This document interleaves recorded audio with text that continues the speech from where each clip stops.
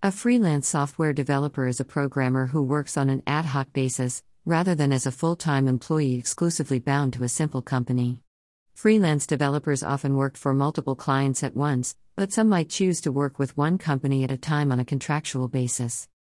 Freelancing refers to anyone working independently rather than committed to a specific employer, who pays them a consistent salary. Oftentimes, a freelancer chooses to work for multiple clients at the same time. One of the learning questions faced in the world of freelancing is whether it is a viable career.